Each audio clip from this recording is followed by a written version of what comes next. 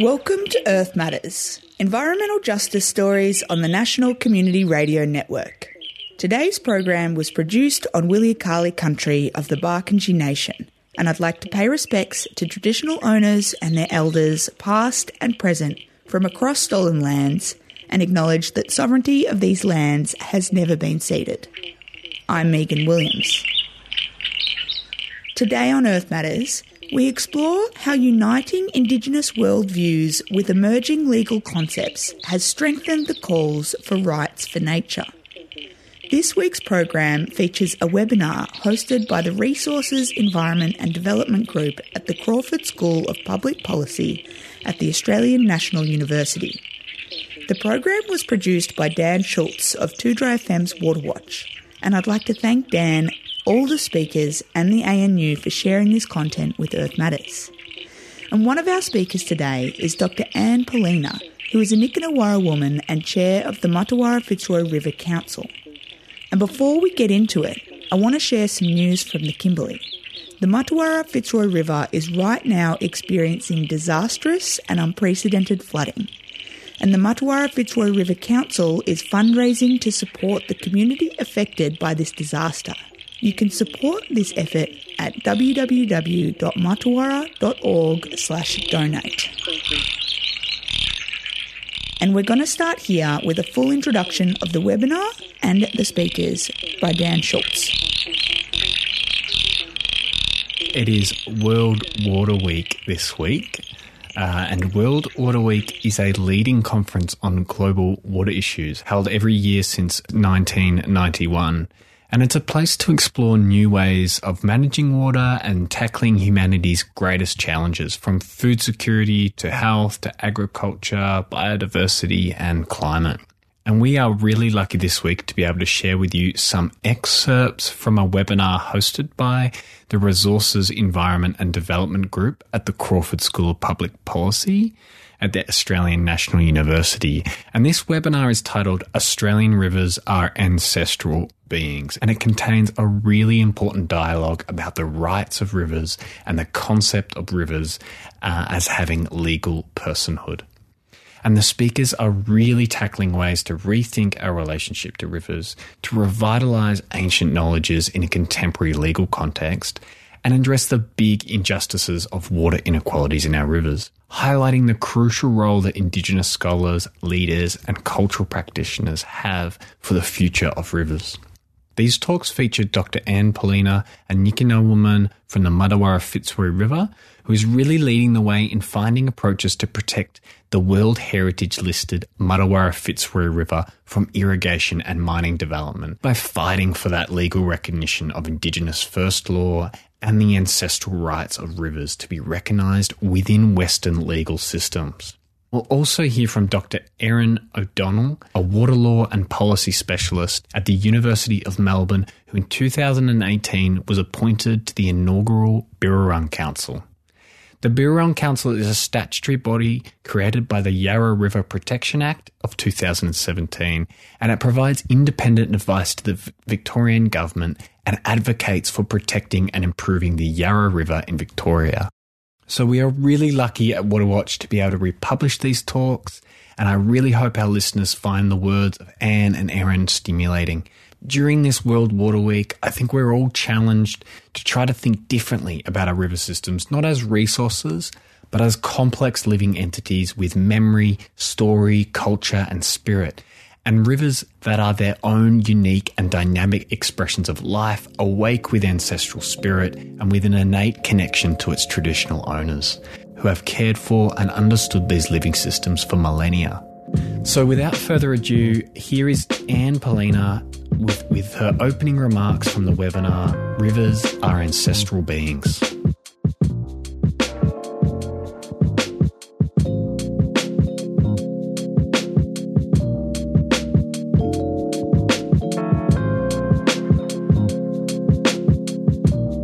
Thank you all for being online. It's a real honour to come and bring this work to you.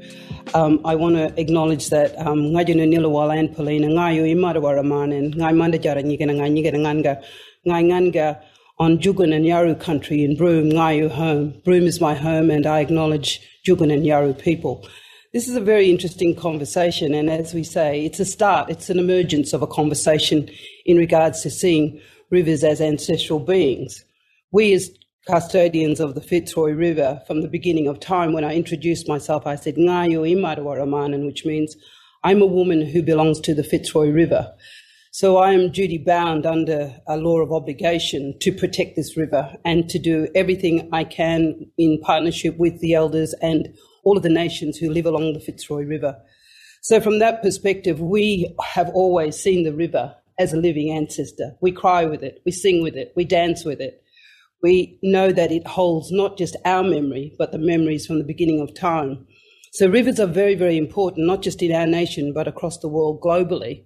And I was quite excited some time back to hear about the Wanganui, the Whanganui, and how the custodians had registered as legal personhood.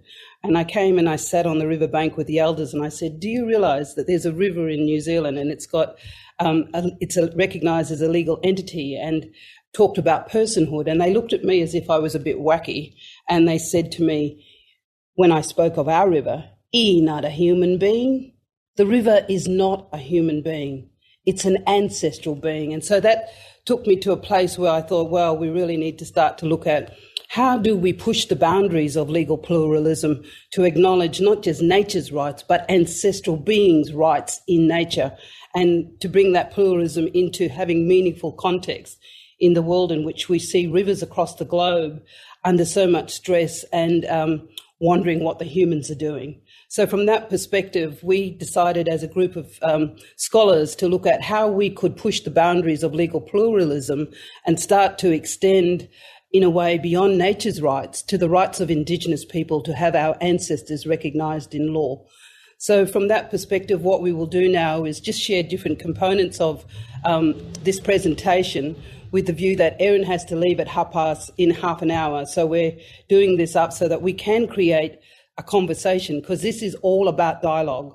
This is about dialogic action. How do we decolonise the process of legal pluralism to move towards meaningful engagement with Indigenous people across the globe, not just in our country, but starting with this story. So, yes, thanks, Erin. I'll let you give the next presentation and we'll tip-tap-go. Thank you.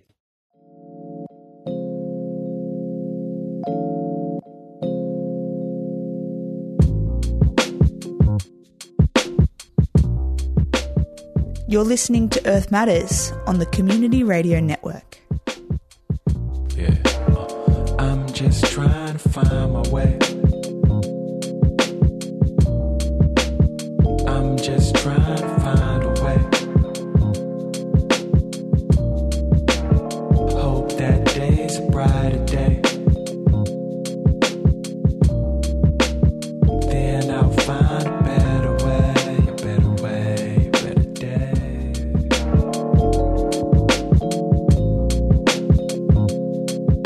Thank you so much, Anne. So that's a really wonderful place to start. And I want to keep that idea of relationships in your mind as we move through this next part of the conversation.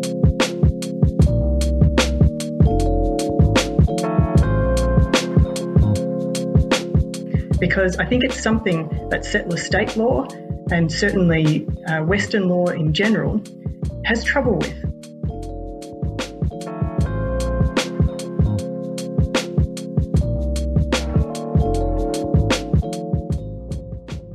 We tend to define relationships as being through the lens of rights. And so that sets up our relationship to be at an interface of conflict. Sometimes that's where you need to be in order to progress an environmental agenda or a rights-based agenda. But I think this conversation around rivers and their reconceptualization in settler state law and Western law as ancestral beings really starts to challenge that foundation. But let's put this into a global setting. Rights of nature have been emerging around the world and they are accelerating. Since 2006, we've had growing examples around the world where nature has received rights in specific ways. So constitutions have been changed. We can see that Ecuador in 2008 was the first place in the world to recognise the rights of nature in its constitution. There have been court cases in India. There's been new legislation in places like Aotearoa, New Zealand, that Anne just mentioned, with the case of Te Awatupua. That was the one that got all the headlines. That was the river being recognised as a legal person. But of course, there was the example of Te Urewera, the national park that was recognised as a legal person and was the first in New Zealand to receive that status. And you can see again, local laws, constitutional court cases, statutes, constitutional amendments happening across the globe as rights of nature continue to rise. Rivers have been at the forefront of this. And I think that's a really interesting question for all of us to maybe sit with and think about, what is it about rivers in particular that seems to attract the human imagination, that seems to ask us this question of what it means to be in relation with the world around us. What is it about rivers that makes them identifiable, that makes them personifiable, that brings us into this conversation about the recognition of rivers as persons in the law?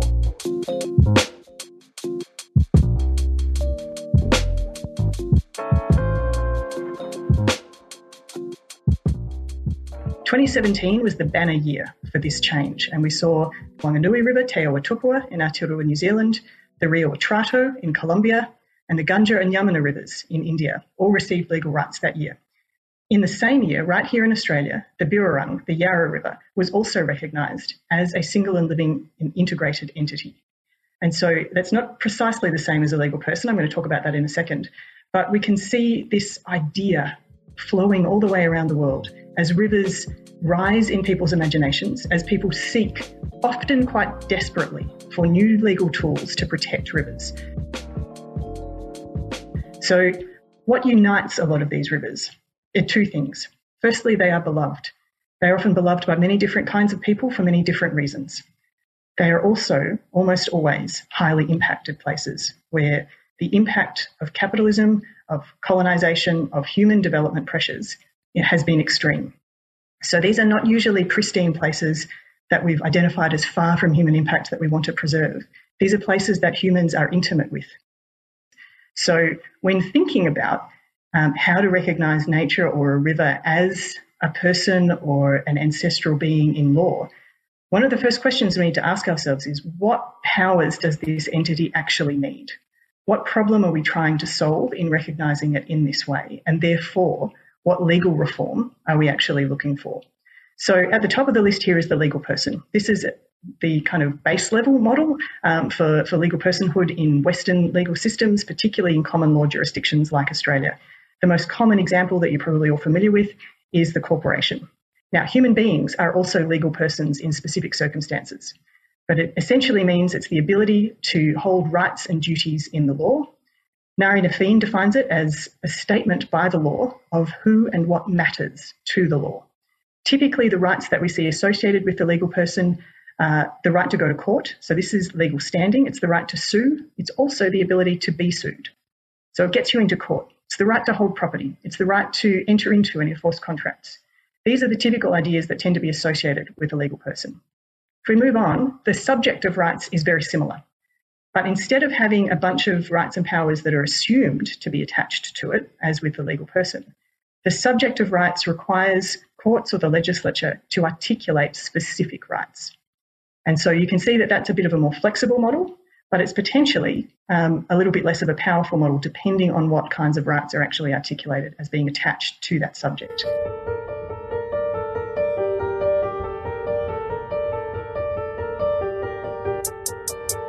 Moving down again, we have the living person. Now, to date, setting aside a couple of these cases, the only people that have been recognised as a living person have been human beings. So the idea that nature or a river can be recognised as a living person starts to bring it much more into the sphere of humanity, and that brings in other rights. So we're starting to see things like, do human rights apply to the river? Could a river be killed if it's recognised as a living person? Finally, we have the idea of the living being or living entity. This is not a legally powerful term. This is the same way that the Birrarung has been recognised in law in Victoria. But it is a recognition that the river is alive. The river and its lands are a single living and integrated entity. And so it articulates the river as a being with whom we can be in relation. And so that starts to take us into this direction of the ancestral person. here are some examples. So we've talked a little bit about some of these examples already. The Rio Atrato in Colombia, this was a case decided by the Constitutional Court of Colombia, and it was decided on the grounds that the court felt that the only way to protect the rights of people was to recognise the rights of the river. And they did so by recognising the river as an entidad sujeto de derechos, which in my very bad Spanish means an entity that is the subject of rights. And of course, because it is a subject, they had to enumerate those rights. And they had the rights to protection, conservation, maintenance, and restoration. So those are the rights that the river now holds. You'll note there that it doesn't necessarily have the right to own property, for instance. So that impedes the ability of the river to participate in particular human contexts. The Wanganui River combined two ideas. It's an indivisible and living whole from the mountains to the sea, as well as a legal person with all the rights, powers, duties, and liabilities of a legal person. So putting those two together creates the idea of a living entity with those significant legal powers. Gunja and Yamuna rivers brought a whole lot of different ideas together. They're juristic, they're legal, they're living entities. They've got the rights and duties of a legal person as well as the rights and liabilities of a living person. And so that immediately led to some really interesting outcomes and some very creative uses of the law. So an activist has filed a police report claiming that the Yamuna River has been murdered because the court has recognised it as a living person, and it is so toxic and so polluted that the activist considers the river to be dead. So if it was a living person and it is now dead, then somebody must have killed it. So that's the kind of creativity that starts being opened up when we articulate these rivers as different kinds of persons.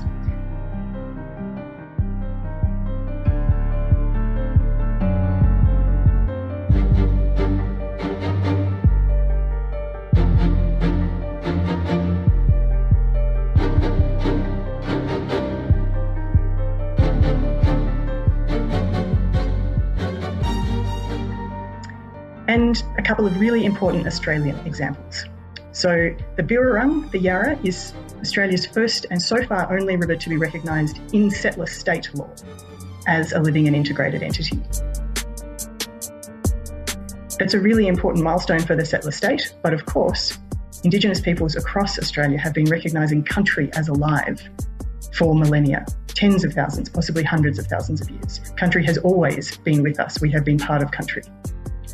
And so the Muddawarra Fitzroy River is now formally recognised in the Fitzroy River Declaration as a living ancestral being with a right to life.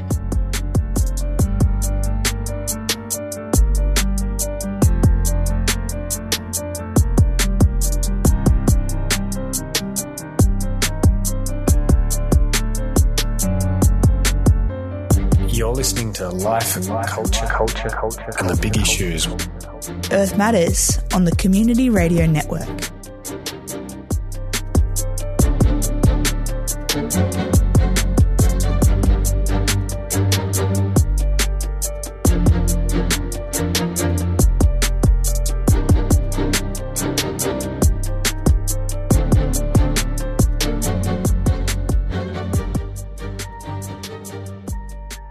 Why are we not learning from the lessons of the Murray-Darling Basin and the Canning and the Swan River? Why are we prepared to take the risk and do things the same way rather than challenge ourselves in terms of transforming the way we care for our river systems? So I think that's a very, very important question, and we are asking that question here on the Fitzroy River, because what we see at the moment is that it's just business as usual. There is no appetite, and there does not seem to be any political goodwill from our state government to sit around the table and have a unified approach to how we have informed consent decision making, how we cooperate and how we collaborate, not just with Indigenous people, but with our fellow Australians, because what we're talking about is an ethics of care that impacts on public interest matters, and particularly the rights of rivers to live and flow. So from that perspective, we are asking government the same question. Why are we not learning from the lessons of the Murray-Darling Basin and the Canning and the Swan River?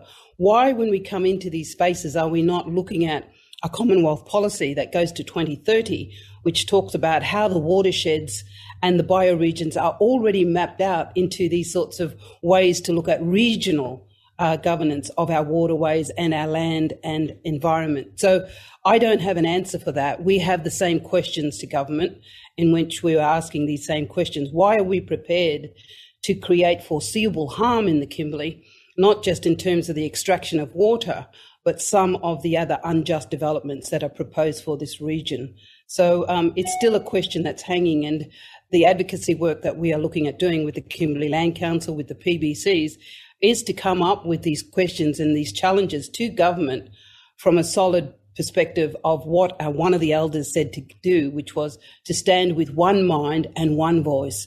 It's very, very important for Indigenous leadership to be collaborating together and to have a solid position on where we want to go, because we believe that we do have these rights, and that part of this is for the protection of these living water systems, and we want to do business differently in the Kimberley, particularly when the Muttawarra, the Fitzroy River's life is at stake.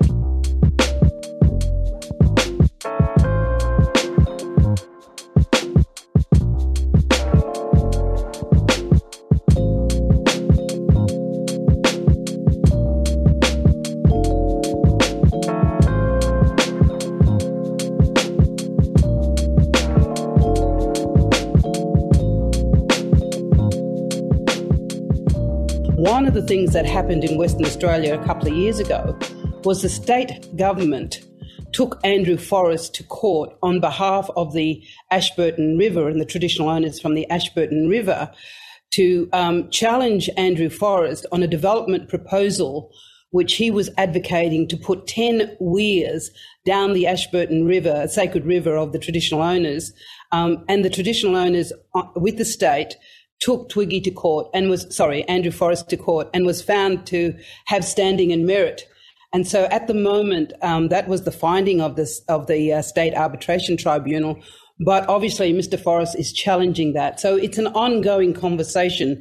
But the point that I'm making is that it's now coming into these conversations and debates on how we push these boundaries to be able to start to recognise that our ancestors do have standing and merit, whether they're in the form of a river, a mountain, a tree, or whatever. So I just wanted to bring that case to you in terms of saying that within Western Australia, we have already a legal precedence being set, maybe not in terms of the interpretation of ancestral personhood, but the fact that the challenge was made because traditional owners believed the 10 weirs would kill their sacred ancestral being, which has a right to live, but importantly, a right to flow. So from that point, we see that rivers are talking. They are communicating across the world globally, and particularly in our nation. And the case I bring to point is the Barker River that many of you are working on in conversation with Muttawarra. So traditional owners are the voice of the river. They are projecting this conversation and moving it into a space that I think is going to transform, originally the rights of nature towards ancestral personhood. So we have a case, a story that we are publishing within the ANU, and many of the people on the panel and watching today are part of that dialogue. And that paper is called A Tale of Two Rivers. So people are being brave. They are pushing the boundaries. They are bringing rivers into conversation and dialogue. But what we want to say is that rivers are communicating. They are talking. We as traditional owners, as custodians of these rivers, are the voice for the rivers, with the rivers. And we believe that this is an exciting time. And we don't know where it's going to go or if it will go anywhere. But what we're saying is that let's be brave, let's have the dialogue, and let's see how we stand to protect something that I believe is the arteries of this planet that we really need to love and pay particular attention to. We believe this is an exciting conversation, and we're very proud to be having it. And it definitely is not creating a distance between traditional owners. In fact, it was the traditional owners from the Muttawarra who said that this is a conversation that we need to have with the world, and we need to push the boundaries in order to be able to protect sacred rivers nationally and globally. Galia Marble, thank you. Thank you. Yeah, I'm just trying to find my way. I'm just trying to find a way. Hope that day's a brighter day. Then I'll find a better way, a better day. And that was Dr. Anne Poelina and Dr. Erin O'Donnell discussing ways in which we can understand, respect and recognise rivers as ancestral beings with a right to life. And I really hope you enjoyed this discussion. I would like to say a big thank you to Anne and for Erin for their presentation in the webinar. It was a really insightful and inspiring discussion, and I hope you got something out of it. And I'd also like to extend that thanks to the Crawford School of Public Policy at the ANU for allowing us to republish parts of the webinar. And if you would like to know more about Anne's work with the Muttawarra Fitzroy River Council, you can visit the council's website at muttawarrafitzroyriver.org. And Muttawarra is spelled MARTUWARRA. That's muttawarrafitzroyriver.org. Or a simple Google of Anne Poelina will give you some links to papers and media that she's been a part of. To chase up Erin's work with the Birrarung Council, you can visit water.vic.gov.au/Birrarung Council. And if you would like to contact Waterwatch Radio, you can find us on Twitter at Waterwatch Radio or shoot us an email on waterwatchradio@gmail.com. That's all we have for you this week, and it is World Water Week, so stay connected to those river systems that speak to you and mean a lot to you. I'll certainly be going out to the river this weekend, so I really hope you have a great week, and we'll see you next time. Bye.